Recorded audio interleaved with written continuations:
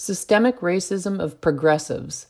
The dust that racist bullies tried to kick in the face of the Honorable Senator Tim Scott for his crime of delivering a far superior speech in response to Biden's lackluster recitation before a sparsely attended joint session of Congress has not quite settled.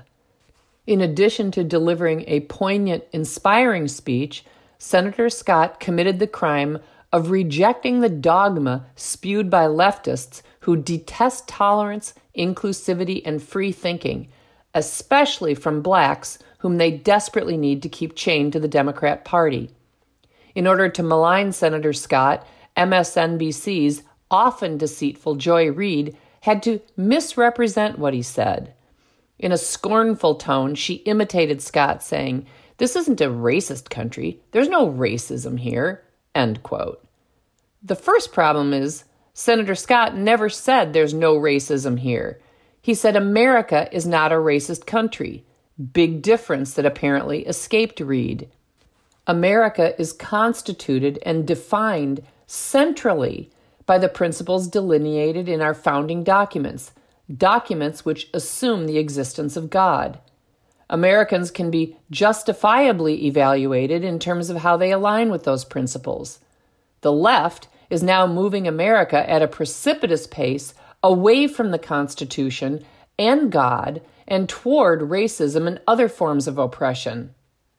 Since there are racists in every country in the world, and racist acts, including speech acts, are committed in every country in the world, does Reid believe every country in the world is racist?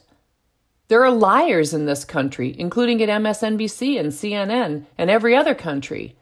Does that, in Reid's view, make America and every other country lying countries? In Reid's view, are MSNBC and CNN lying companies? There are lazy people in this country and every other country. Does that make America and every other country lazy countries? There are egregiously selfish people in this and every other country. Does that make America and every other country egregiously selfish countries? There are lawless anarchists who loot and burn private businesses in America. Is America a lawless, anarchical country? Biden said America is not a racist country, and Kamala Harris said Americans are not racists. In Reid's view, are they racists? Progressives have spewed virulently racist comments at Senator Scott in the hours and days since his response. In Reid's view, is progressivism racist? Not to be outdone by Reid in the creepy racism department, MSNBC host Tiffany Cross described the, quote, inside, end quote, of Senator Scott's head as hollow, asserting that he represents, quote, no one but the sleepy, slow-witted sufferers of Stockholm Syndrome who get elevated to prominence for repeating a false narrative about this country that makes conservative white people feel comfortable, end quote. Cross then called Senator Scott Mitch McConnell's tap dancer and a token who is thirsty for white approval. That's rhetoric that would make a KKK Grand Wizard smile. Cross claimed that when blacks, quote, speak an uncomfortable truth, like Nicole Hannah-Jones, the author of the 1619 Project, the party that Scott claims is not racist gets big mad and tries to silence you, end quote. Her evidence for the outlandish claim that Republicans try to silence black progressives was that, quote, Senate Minority Leader Mitch McConnell asked Education Secretary Miguel Cardona to scrap teaching of the 1619 Project, end quote. Perfect encapsulation of the progressive belief that their freedom to do or have anything requires government subsidization. Not using tax dollars or providing federal support for a particular curriculum does not constitute silencing it.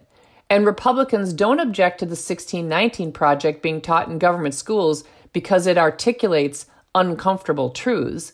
They object to it because it's a biased load of propaganda that many historians, including historians of color, find historically inaccurate.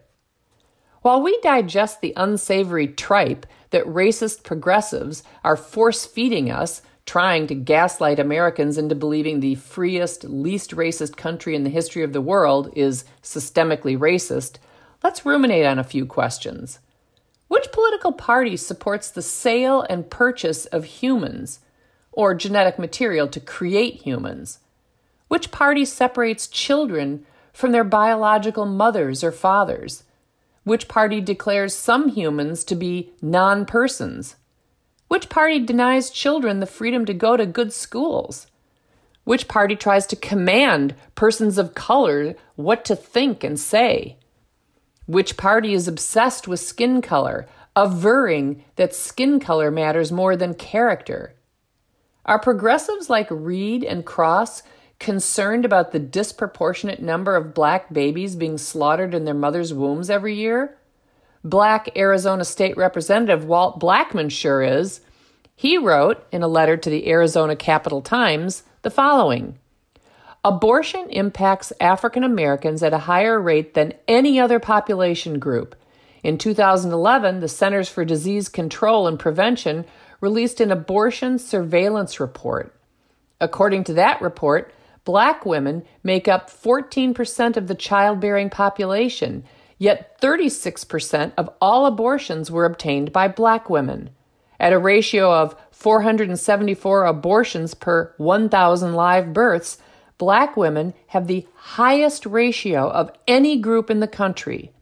A study by Protecting Black Lives in 2012 found that 79% of Planned Parenthood's surgical abortion facilities are located within walking distance of minority communities. In the past, we criticized the tobacco industry for targeting young people with their advertising. Recently, the nicotine vape industry has been criticized for similar practices. The prevalence of abortion providers in African American and Hispanic neighborhoods indicates the abortion industry is targeting too. It smacks of the eugenics-linked past of Planned Parenthood founder Margaret Sanger and her views of contraception and abortion as ways of diminishing the black population. What do Reed and Cross call progressive support for the killing of black babies? What do they call progressive support for Planned Parenthood, which plants most of its abattoirs in the heart of black communities? What do they call progressive endorsement of fatherless families and the policies that incentivize them when studies show one of the chief predictors of success is being raised in a home with a father?